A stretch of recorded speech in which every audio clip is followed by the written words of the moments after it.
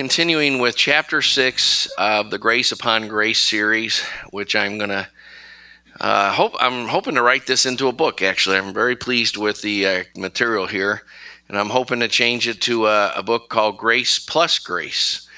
The Chapter 6 here is called Grace Delivered, the Church of His Grace, and we are going to skip down to point 6 and just cover that. I don't know how much I covered that before, but it says, "Now I exhort you, brethren, by the name of our Lord Jesus, that you all agree, and there be no divisions among you, that you may be made complete in the same mind and in the same judgment. For I have been informed concerning you by Joel's people that there are quarrels among you. Now I mean this, that each of you is saying, I'm of Paul, and I'm of Apollos, and I'm of Cephas, and I'm of Christ." Now, those represented 4 different emphases.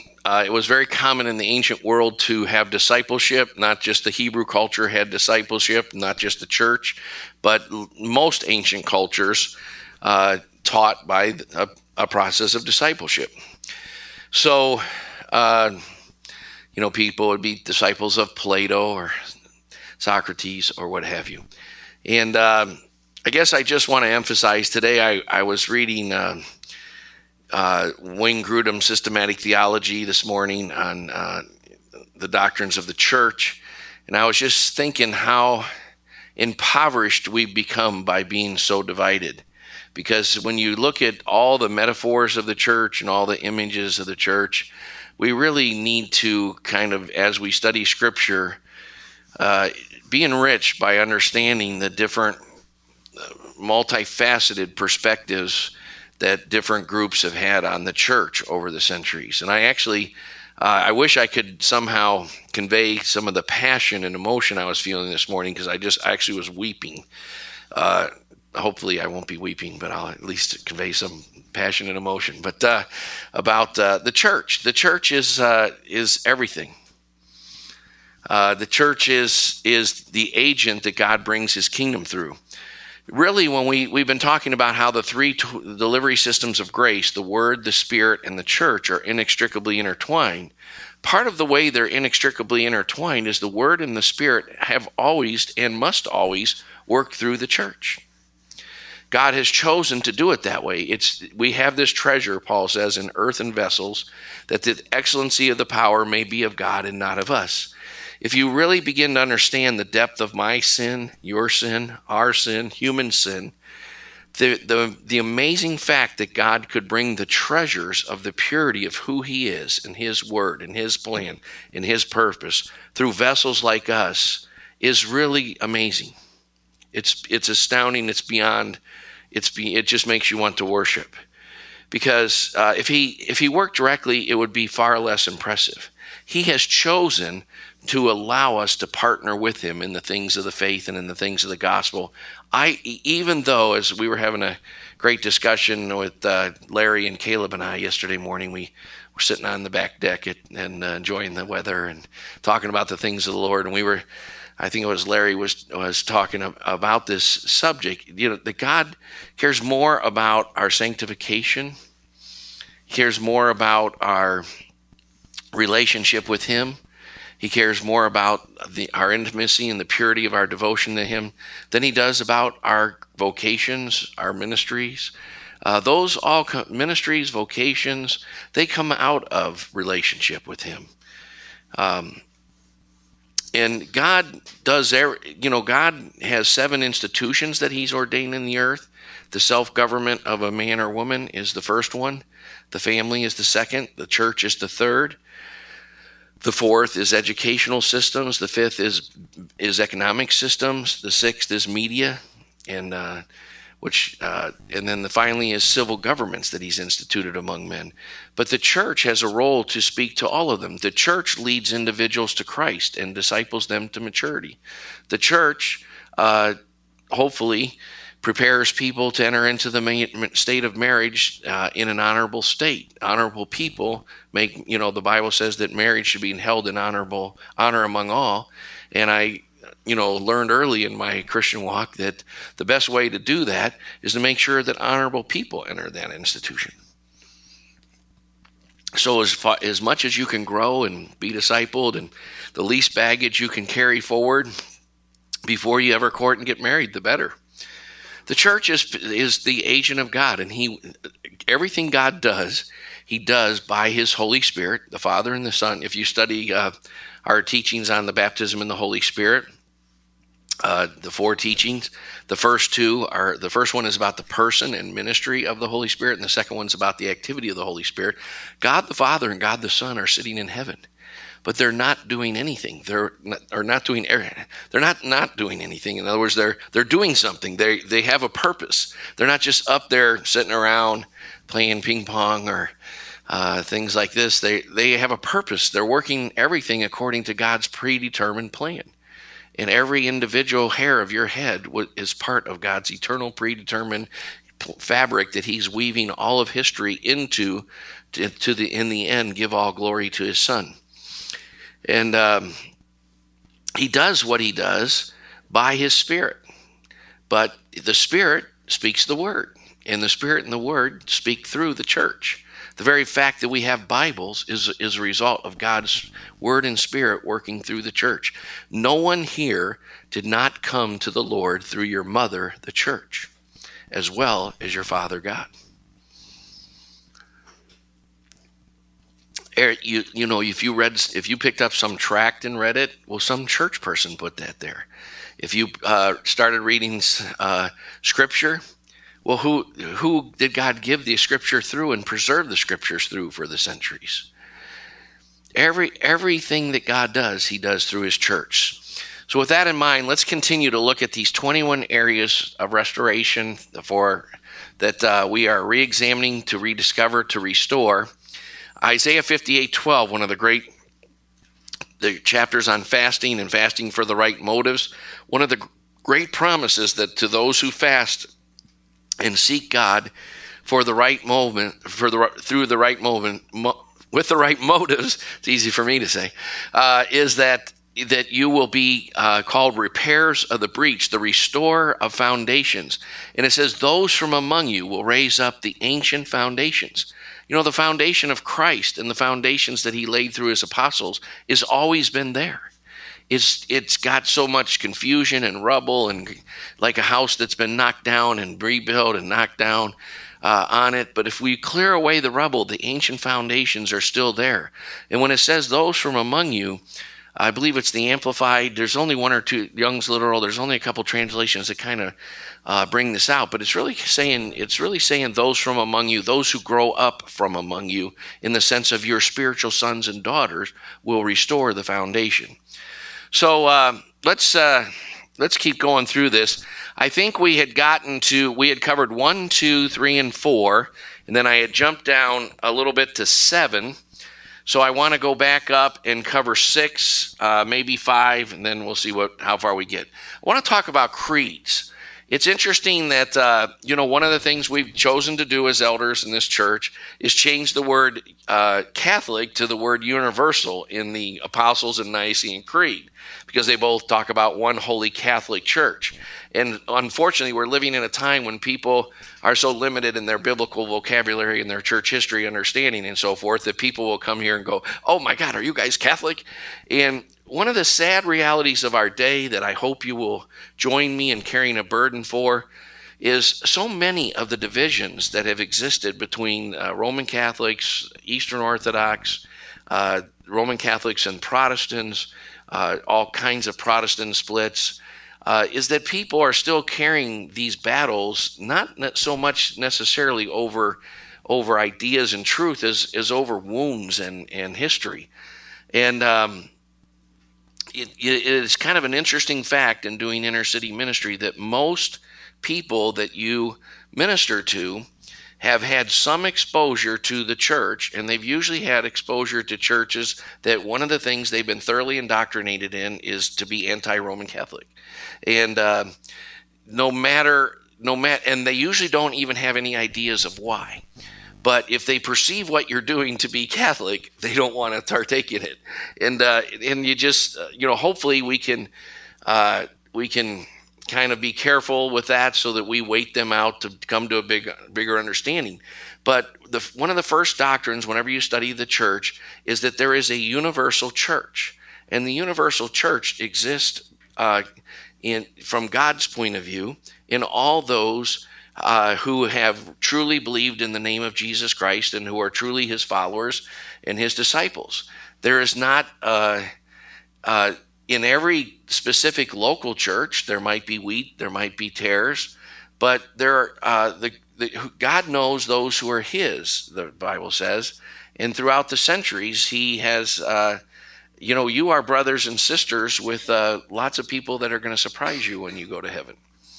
And, there's an old joke that about a certain denomination who thought they were the only people, and the guy takes, St. Peter's taking the guy around heaven, and he says, here's where the Catholics are, and here's where the Anglicans are, and here's where the Eastern Orthodox are, and here's where the Lutherans are. Of course, we'll all be one. It's just a joke. But then he goes over to this other group and says, shh, you have to be quiet because they think they're the only ones here. And, all those who have been had Christ revealed to them in such a way that their spirit has been quickened, that their faith is in his atonement, that their heart is to know and to follow God and to love righteousness, are the true church. And that the true church is actually those who were saved by faith before the coming of Christ, by faith in the promises of God toward his coming. In other words, you'll be sitting around the table with Abraham, Isaac, Jacob, Elijah. That the church is the people of God for all time. As we pointed out earlier in this series, Jesus said, I will build my church. And in the Greek Septuagint, the Hebrew word that most English Bibles translate as congregation, in the Septuagint is the same word is ecclesia, the same word as in the New Testament for church. And Jesus is just saying, I, through God the Father and God the Son, through the agency of people like Moses and Elijah and so forth, we built our called out assembly who look forward by faith in the promises of God. Not all those who were visibly Israel were truly God's people, right? In the time of Christ, Jesus confronts his people and says, you guys are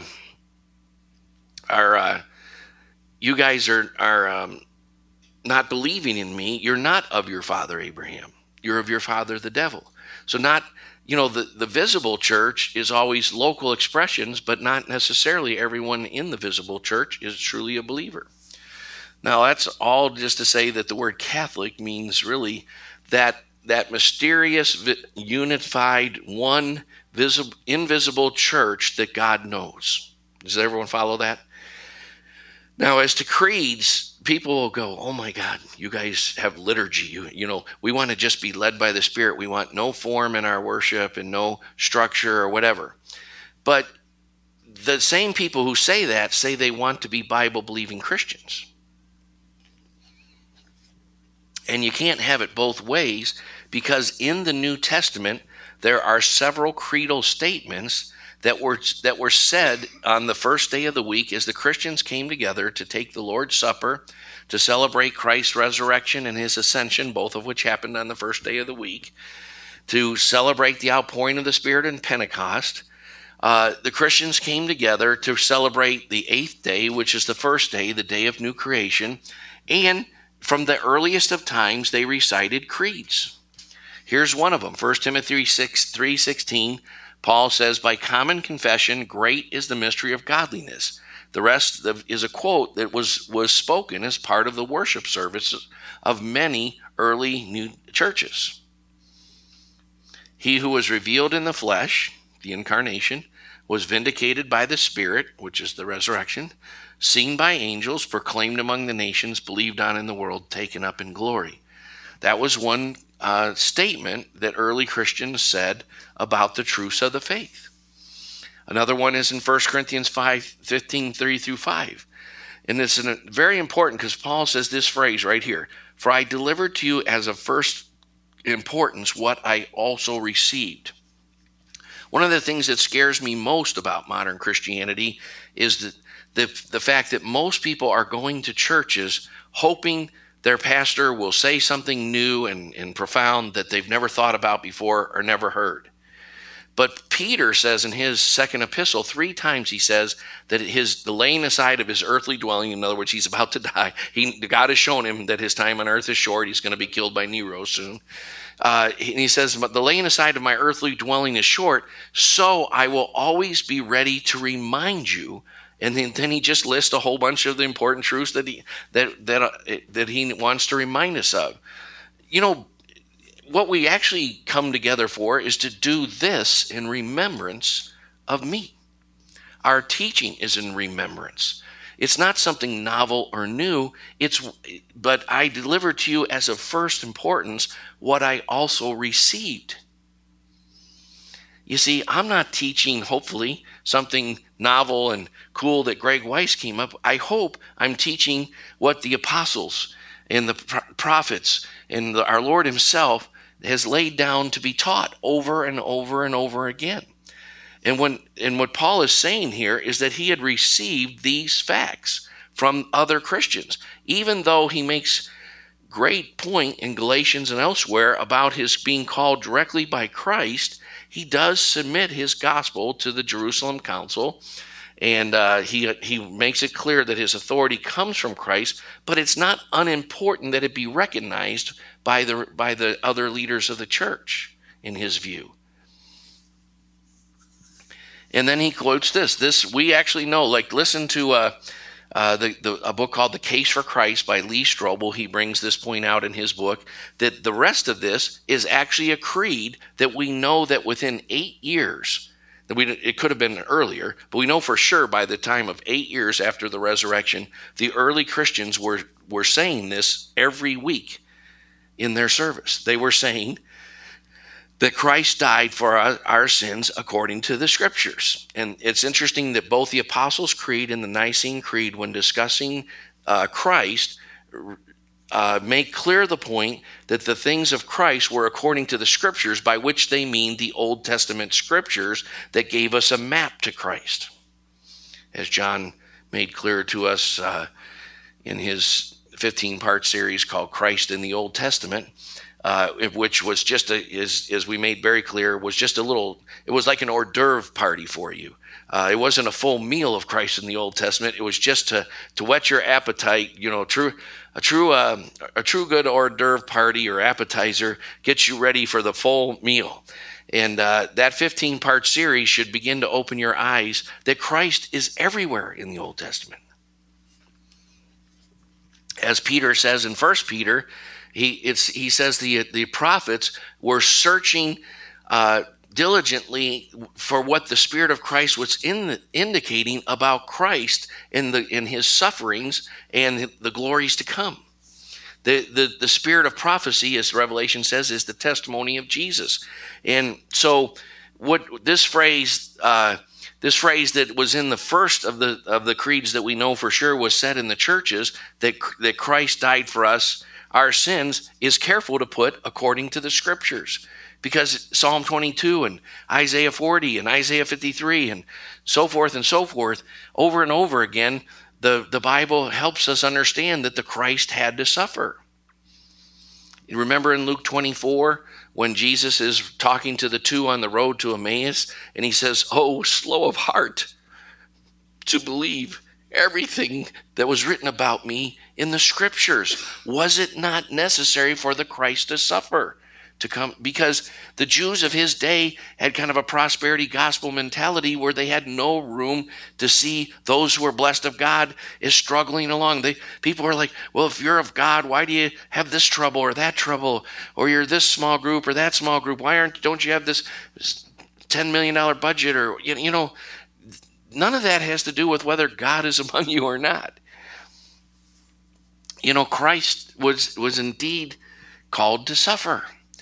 And in the Old Testament said it over and over again. And when Jesus first tells Peter that he was going to suffer, remember, Peter doesn't have room to think. He can't understand it at all. He takes him aside and says, "Lord, this shall never happen to you." And Christ says, "Get thee behind me, Satan." Well, I didn't really mean to preach on this particular point of the creeds, but Christ died for our sins according to the scriptures, and he was buried, and he was raised on the third day according to the scriptures. The whole book of Jonah is a foreshadowing of Christ. He was, as Jesus says publicly during his ministry, as Jonah was 3 days in the belly of a fish, so the Son of Man will be 3 days in the belly of the earth. And that he appeared to Peter or Cephas and then to the 12. And then Paul goes on to say, which was not part of the creed, that at last of all he appeared to Paul. But the creeds were part of all creeds are godly people, teachers, people anointed to teach and lead and live a godly life, coming together in concert to say, what are the most important things that we must know to stay within the bounds of Christ?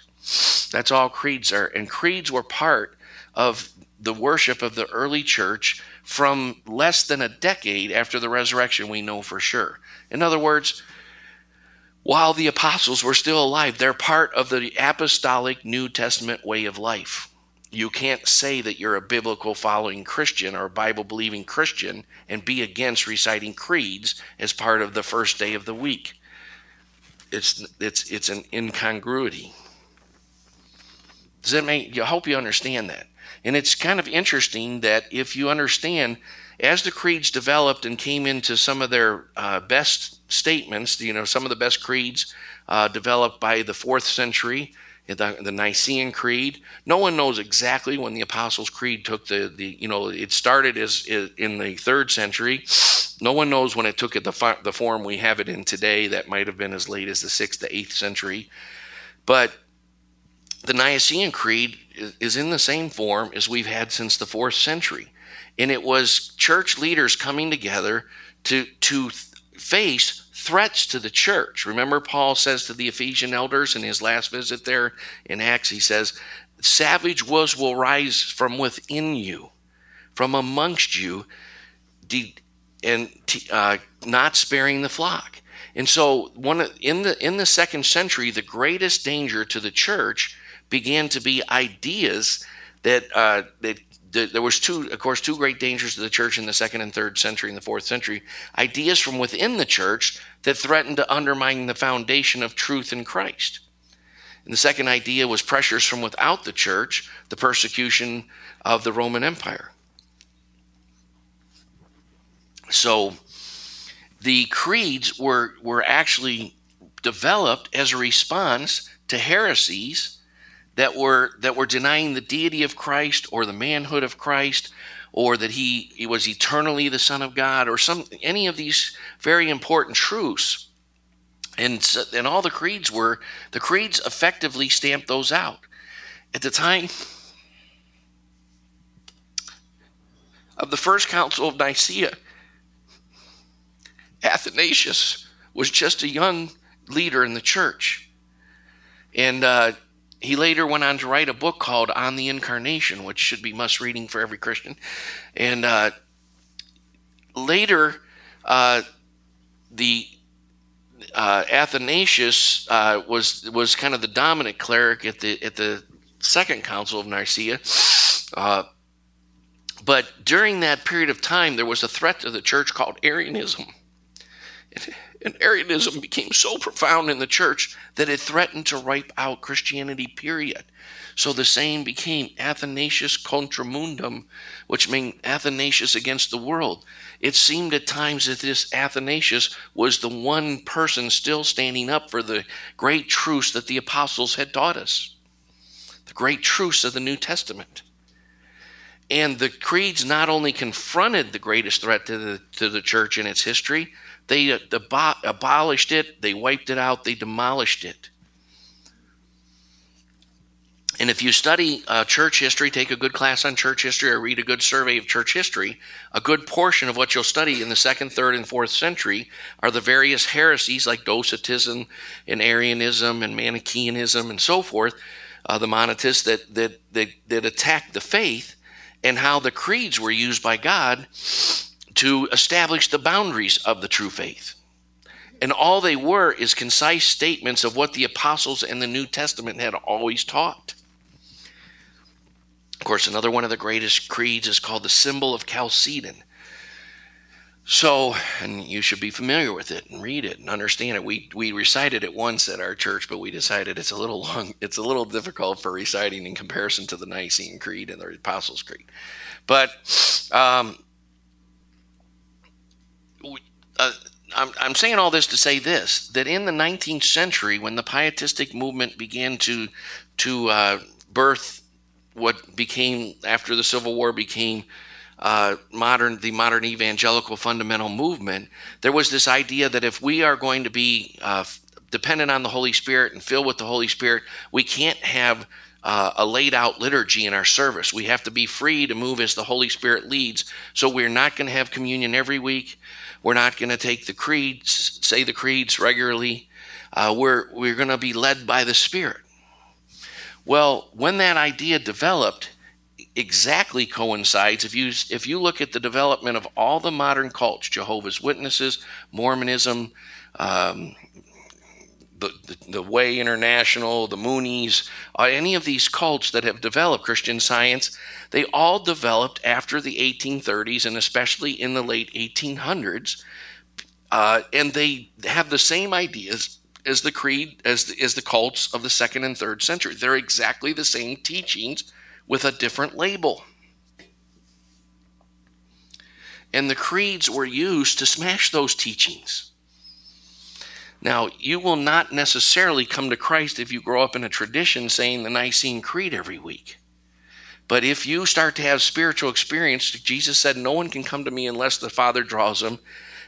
Everyone who comes to Christ goes through a season where they start thinking about their sin or about eternal things or loved ones they've lost. Whatever gets you started thinking about God is actually God drawing you. And when you're in that process, usually the first person who gets to you is where you'll end up. You'll end up a Jehovah's Witness if the Jehovah's Witnesses or the Mormons are more aggressive evangelistically, unless you have some good anchors why you don't end up in those false teachings. Which, those false teachings are not some light thing. Jesus said, unless you believe I am, you shall die in your sins. John 8:54. In other words, if you don't believe in the deity of Christ, you can't be saved. John taught us in his series on Acts, he taught us one of the 4 different points that the apostolic gospel always has. One of them was the exclusivity of Christ. Now, I don't mean to be a hard guy, but Jesus said, I am the way, the truth, and the life. The word of God is a sword, and when a sword comes down, it cuts the meat, it cuts whatever it's cutting, and you got to be on one side or the other. There's no middle ground when a sword comes down. When the word of God goes forth, you either, unless you believe that I am, you shall die in your sins. And what the creeds do is make sure that more people will find their way to orthodox expressions of the body of Christ. Does that make sense? That's probably I've talked about these kind of ideas before, but that's probably the most fully I've ever developed it. Let's go for sacraments. Now, it's kind of an interesting controversy because people are still battling the battles of the Reformation all the time, which I just think let's drop that and try to find what is it in common we're saying and to see if there's any middle ground. And I'm just proposing this middle ground. Protestants say there are 2 sacraments. Catholics say there are 7 sacraments. But Protestants will use the word covenant ordinances for the others. And the truth of the matter is that's what a sacrament means. All covenants in the Bible, God is a covenant-making and covenant-keeping God. In essence, although we can talk about the Adamic covenant, the Noahic covenant, the Abrahamic covenant, the Davidic covenant, and so forth, did I say the Mosaic covenant? And all the way through to the New Covenant. In Hebrews 13:22, it talks about the blood of the eternal covenant. The new covenant is an eternal covenant that God was unfolding. Like Galatians tells us, when anyone puts down a covenant, you cannot add provisions or change provisions or so forth, except by the agreement of the author and so forth, in both parties. So God is a covenant-making and covenant-keeping God, and he has been revealing the covenant of Jesus Christ, the new covenant, from all eternity. And all of these other covenants foreshadow and fold into and develop and spell out the new covenant. Now, this is important because you need to understand something about covenant. All covenants have ceremonies of enactment and reenactment. Okay, you should memorize that, by the way. You should be able to walk around saying, all covenants have. This is something we don't understand in our culture. Just look at our divorce rate if you think we understand, and how much litigation there is in our. Litigation is suing someone for a breach of covenant. And we are not a covenant people. The truth of the matter is, when I'm discipling someone, what I'm hoping to develop is the kind of character in them whereby I could honestly say that person is a covenantal person. They're a person of the covenant. The covenants of God direct their every motive, thought, attitude, and deed. That's really what I hope for. So with that in mind, let's just use the idea of matrimony. Matrimony is you can call it a covenant ordinance if you don't want to be Catholic, but it means a sacrament. And it simply is this. Now, God has ordained both the civil authority and the church authority. And there's nothing in the Bible that says that if marriage took part before the civil authority, that it still wasn't a covenant ordained by God.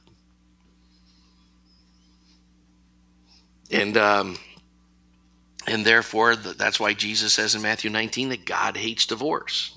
He's actually just quoting out of, Malachi. Is it? Yeah. So, matrimony is entered into by a covenant ceremony. And guess what? That's why the marriage bed needs to be undefiled, because the sexual intimacy between a husband and wife is the reenactment of that covenant. All covenants have ceremonies of enactment and reenactment. There have probably been some marriages where someone got in an accident and they were paralyzed or something like that had a good marriage without a good sexual life. But it's probably a pretty rare thing.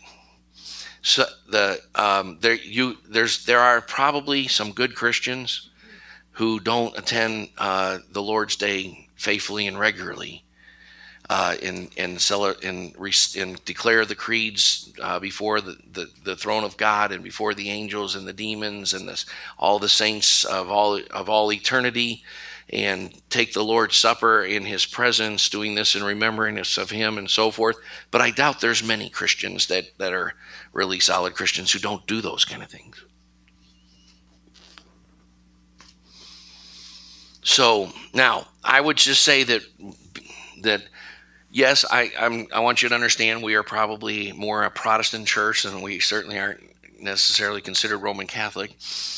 So some of these we would have infused with a little different meaning. For instance, confession, which is called in the Catholic Church reconciliation now. That was after Vatican II. But it still goes, like I often say, almost everything you'll find in the ancient liturgical churches, the Anglicans, the Lutherans, the Roman Catholics, and the Eastern Orthodox, all of them have their roots in biblical practice. Some of them have lost some of the centrality of their meaning and the focus on Christ and other things, but they still had some roots in biblical practice. And the truth of the matter is, James said, confess your sins to one another and pray for one another that you may be healed. And that should be regular passion. Now, to be clear, for purposes of discussion, where we would differ from the Roman Catholic Church and the Anglican Church is we would not say there's a special class of priest, because we would endorse the priesthood of all believers, a basic idea of the Reformation and a basic idea of the early church, of the ancient apostolic church. The idea that only ordained clergy were mediators began in around the 4th century in both the East and the West. And,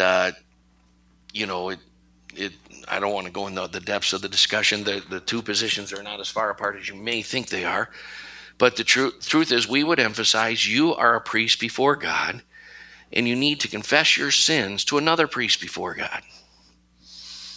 Now, I would recommend someone wiser, more stable, more mature, someone recognized by other people in the church as having that. But one of the things that I often say to people is Jason and John and I have very different personalities. And some people find it much easier to talk to Jason and John than to me. I cannot understand why, but and you don't have to talk to one of the elders all the time. You know, one of the things that several of the single brothers do is that they tell me about is that, you know, they'll this one and that one will confess their sins to one another, and they pray for each other and so forth. And I wouldn't have time for all that, to be honest. So I'm really glad they do that. I know about 6 or 8 of the single guys who talk to each other about their devotions and how, and hopefully, you know, I was praying for Cotty's household this week, and I'm hoping that'll develop in her household, you know, that they confess, well, I wasn't very faithful with my devotions this week. Would you pray for me? Now that's a sacrament. That's something holy. Because repentance, confession of sins and repentance is actually is how we came into the covenant of Christ in the first place. So you can't receive Christ unless you confess your sins, renounce your sins, and make him Lord and Savior, and repent, turn away from sin and toward God. And guess what? You need to receive Christ not in a sense of being regenerated again, but in the sense of being renewed in him, of restoring fellowship. Relationships just don't remain that good if people don't spend time with each other. You know, I'm looking forward today. We have an annual tradition that around this time of the year, we get together to celebrate Catherine and Carla's birthdays, and we have a family meal and dinner together and so forth. And you have to do that or you'll drift apart.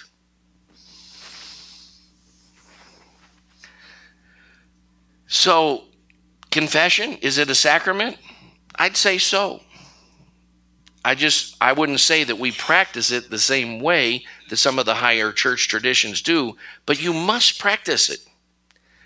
You cannot walk with Christ if you don't practice confessing your sins to one another.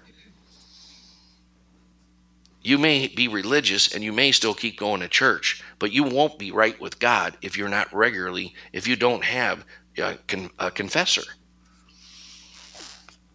Now, I recommend that you have more than one, like some of the single guys do a good job of in our church. They'll tell me, well, I was confessing my lack of devotions or whatever, I had this bad attitude or what have you to one another, and then we prayed for each other, and great. That's really cool. That has to keep going. Well, I don't want to go into all of them, but I hope you can see even healing. You know, there's a thing that the Catholics do called final unction. Does anyone know the more proper name for it? What's that? Extreme unction. And that's when a priest will come and anoint you before you're supposed to die. First of all, I would acknowledge the priesthood of all believers. And secondly, I would acknowledge that it grew out of God's command to heal.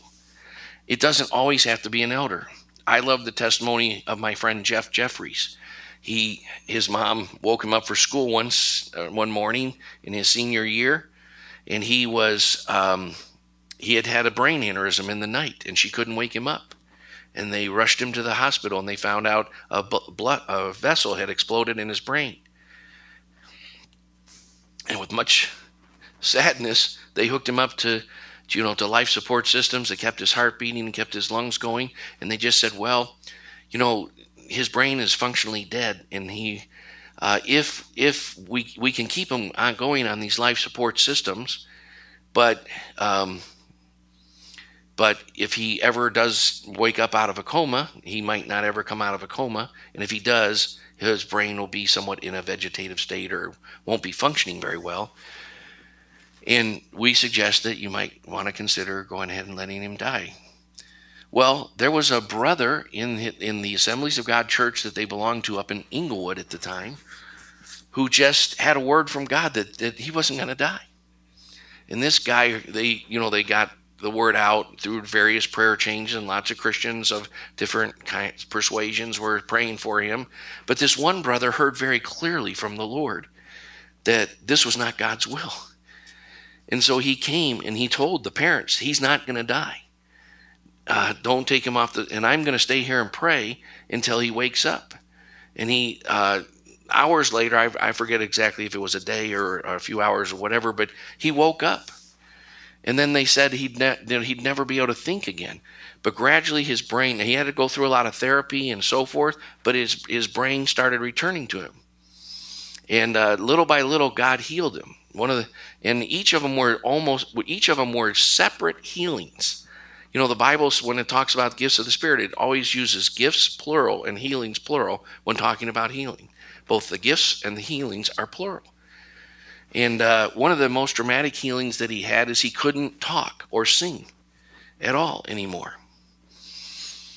And there was this Choir of the Fire kind of youth conference thing that he went to, and this was 6 months or a year after this aneurysm, and he still can't, to this day, he can only see like one half of the field of vision, not because of his eyes, but because of the way the eyes or the brain processes the data. And but at this concert, had not been able to sing at all. He could only make like these really weird squeaks and stuff, kind of like my singing. But no, but by the way, you know what? I'm following that clock, and I have a feeling that clock is not working right because it's been on the same time for a long time. Oh, okay. Can somebody give me that phone? Tony, would you toss me that phone? And we need to get that clock fixed, to get a new clock, because that keeps changing all the time. So, actually during the week, Jason, that's like 20 to 30 minutes behind half the time. I don't know why, but it seems to be. Which I'd much prefer it to be 20 or 30 minutes behind. No, anyway, I'll just finish this part of the testimony. But he was in this crowd, and the Lord led him. He felt the Holy Spirit wanted him to go in the back. And this is thousands of people in an outdoor thing. And he went way back where he wouldn't be embarrassed. And he felt like the Lord said, start to sing before me. And his testimony is that he went, like this. And all of a sudden his voice started coming back. And he began to sing. And within a half an hour of doing this, his voice, he wasn't squeaking or cracking anymore. He was singing. And today, he's a worship leader of one of my favorite churches in our area. Isn't that awesome? The truth of the matter is that healing happens through the body of Christ by the Spirit of God, by a word that God, and it is a sacrament. It's just not extreme unction exactly. Anyway, I'm at least trying to find some middle ground. I'm going to allow that. Intolerable cruelty. All right, I'm gonna keep going. Let me talk about models of biblical leadership. Number 9. You hear a lot about the fivefold ministry: apostles, prophets, evangelists, shepherds, and teachers, as listed in Ephesians 4:11. I prefer to look at it as the sevenfold ministry, adding 1 Corinthians 12:28 and through 30 helps and administrations. But when I finish, I'm going to spend about 2 more weeks on this church thing and the different aspects that we need to be restored. But when I do, after that, I'm going to do a gift series. And one of the most confused subjects in the church today is gifts. Because there are different kinds of gifts, and you need to fully understand when you're thinking about gifts what particular gifts you're thinking about. And for people will say, well, you have your gift of being an evangelist, but I have my gift of prophecy, and Sally has the gift of love. Well, anytime I hear something like that, I realize they need to hear my gift series, because the truth of the matter is love is only a gift in the sense that life itself is a gift from God. Regeneration is a gift from God. Grace is an ongoing set of gifts from God that produce the fruits of the Spirit. So you could say, love is a fruit of the Spirit and a commandment of God, but you could say, in a sense, it's a result of a series of God's good gifts. But primarily in the New Testament, there are three categories of gifts: spiritual gifts, ministry gifts or service gifts, and gifts of temperament or motivation. And the service gifts are apostles, prophets, evangelists, shepherds, teachers, helps, and administrations. And those gifts, everyone has a calling to some of those gifts. And God can add to them as you grow older in the Lord. Someone who might be more of a teacher, shepherd kind of person might develop the gift of evangelism by the grace of God, if that's God's will and direction in their life. Generally, I honestly believe that apostles are people who have had a journey through the other service gifts in such a way as they've been equipped in all of them, and they know how to nurture and bring forth people in each of the other spiritual of the service gifts. Now, the reason I like calling them service gifts is we have this whole idea about ministry in America where they're like, what's your ministry? And like some flattering thing. Well, we do take identity from where we serve in the body of Christ. I don't want to belittle that. Nevertheless, the call is to employ our gifts in serving one another. And the highest gift, the highest character quality is to serve. That's why actually one of the ancient traditions, the Anglican tradition, has a thing where when you are ordained into the ministry, everyone is ordained as a deacon first. And that's really something I like to do. Whenever possible, we didn't have a chance to actually ordain Jason and John as deacons in our church before they were elders. But the truth is they functioned as deacons for quite some time as they gradually functioned more and more as elders. And, Jason is gifted with the gift of administration beyond what, frankly, John and I are. We're not as good at that as he is. That's why he's getting an MBA and we're not. So, we each have different functions and giftedness, but the gifts are to be employed in serving. And as you learn to serve, then you'll be released more fully into other things. That's why Paul says that anyone who has served faithfully as a deacon attains a great status in the faith. The greatest is a servant. You never outgrow that. It's just that the way you serve changes as the person develops more gifts. You might serve more in the word and less, in joint compounding. That's what Caleb's praying for. But we were joint compounding yesterday, and we both agreed at the end of it, there's nothing worse than sanding joint compound, except for insulation. So, but you never outgrow the need to serve. So I'll at least just say that about the service gifts. There is no special class of priest in the Bible. We are all priests. But there are those 7 service gifts. And all priests of the Lord, which is everyone in the body of Christ, is called to function in some of the 7 service gifts. And we'll end with that today.